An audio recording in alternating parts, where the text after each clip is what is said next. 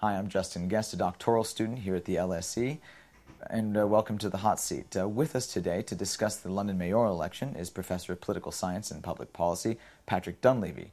As you may or may not already know, last week, Conservative Boris Johnson defeated two-term Labour Mayor of London, Ken Livingstone, and we're going to talk about and analyze the results and what this means for London and the rest of the UK political scene. Welcome, and let's get started, Professor Dunleavy.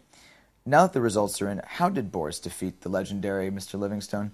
Many say that Labour is to blame in their poor performance nationally, but is it that simple? It is really that simple that, in British local government elections, national government performance is very important.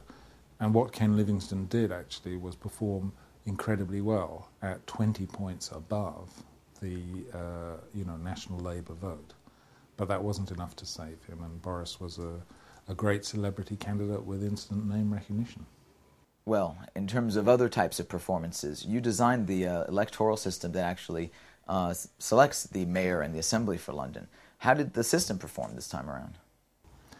I think the result was a great result for the system because it was designed to work with two very clear candidates, Conservative and Labour usually. And both those parties had very popular, very high name recognition candidates. So, you have a first preference and a second preference, but if you're going to use that second preference, you have to know who the top two candidates are going to be. You have to guess who the top two candidates are going to be. And that was very easy to do this time. So turnout went up very radically from 37% to 45%, which is a great result in a generally declining turnout situation in Britain. Well, speaking of second preferences, for better or worse, Ken no doubt made a visible mark on London over the years and its culture, embracing its diversity, attracting global attention for the Olympics and the London market, while appealing to, and some people would say pandering to, the disenfranchised, micromanaging transport, using very slick publicity campaigns, and centralizing power here in London. What will be the earliest identifiable marks of the Boris Johnson administration here in London? I think if he just doesn't mess anything up by the end of year one, that will be a very good result for Boris. I think the problem is that Ken is actually a great politician. I mean, a politician who can actually change something that really impacts on your daily life is a very rare thing. And Ken has done that, many, many times since being London Mayor. He's had an outstanding record. It's going to be a really hard act to follow.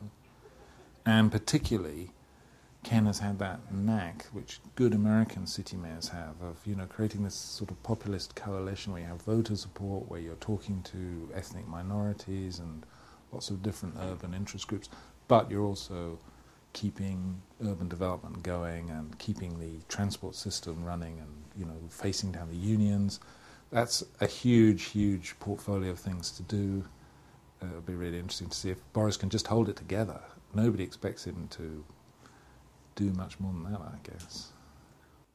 Well, which of any of Boris's campaign promises do you think has the best chance of actually coming to fruition here, and what obstacles do you see lying in his way? I think getting rid of bendy buses was a great slogan. These great, long, sinuous buses that, clog up the streets and take ages to turn around corners and everything.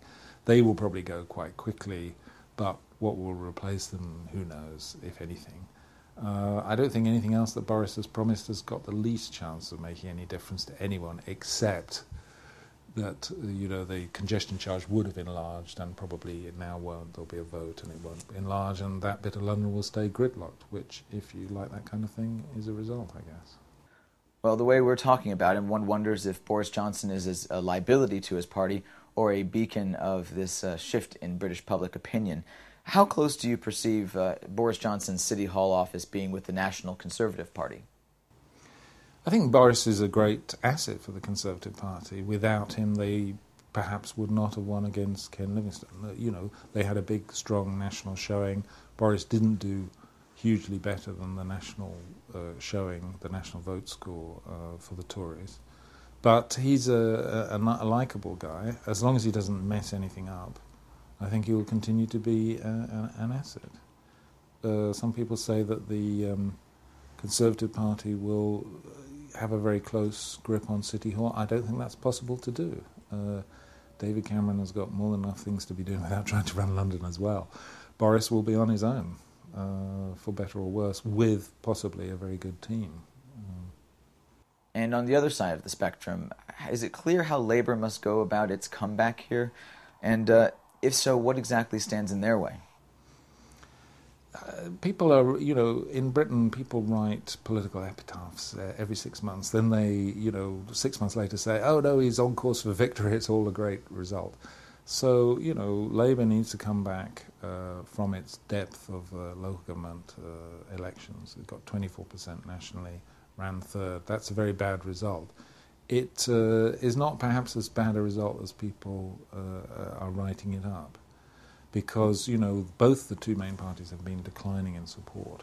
And that means that when you say it's the worst result since 1918, of course it's the worst result since 1918, because it's, a lot lower two-party vote. People are voting for Liberal Democrats, Greens, BNP, all kinds of other parties now. And the journalists are just very bad at recognising that. So Labour needs to get back from where it is, 24%, to around about what it got last time, 35%. That means, 5 or 6% shift, and they're beginning to make that change. I myself believe, very oddly and idiosyncratically, that we could have a general election by June 2009. Most other people are assuming that Labour will hang on till April or May 2010. And I think that's because they think it will take that long for the economy to recover, and it is the economy stupid, If people are really hurting, prices are going up, they're gloomy about prospects, they punish the government in power, and that's what they should do. So Labour's got to get the economy looking better, at least in prospect. The other thing it's got to do is just stop doing completely pointlessly unpopular things, like, the 42-day limit for terrorism is a liability, getting rid of the 10p tax is a liability, not reforming the House of Lords, continuing to obstruct, democratic reforms, and just stop being... Gordon Brown has been incredibly hostile to, sort of various left-wing interests. He says we need lots of nuclear power plants. He hasn't pulled the troops out of Basra. We've got lots of people being killed in Afghanistan now. He could do a few left-wing things to get Labour voters one round, and he could do a few genuinely popular things to get ordinary voters one round. And what happens with governments that stay in power for 10 or 11 years is they believe they're God's gift to governing, and they've got to govern, in a century's perspective. If you want to be elected, be popular. Stop doing unpopular things. Well, there it is. That's simple. Plus the laundry list that follows. Yeah, well, I mean, the other thing is perhaps Gordon Brown has got to look different as a Prime Minister. That's the more difficult thing to do. But I think as long as the government, stopped doing unpopular things and started trying to actively build support, it wouldn't have a difficult job. The Labour Party actually performed quite well as a machine in this election, and there was a surprising flow back of people who were campaigning for it. So I don't think it's all gloom, but at the moment it's the Conservatives who are on course to look very good. All right, Professor Dunleavy, you are off the hot seat. Thank you very much for participating. There's everything you could possibly want to know about the mayoral election and Boris Johnson in place in City Hall. For more from Professor Dunleavy, please consult his new book. It's called Digital Era Governance, and you can find it at lots of academic bookshops. And until next time, please join us on the hot seat. I'm Justin Guest. Thanks for being with us.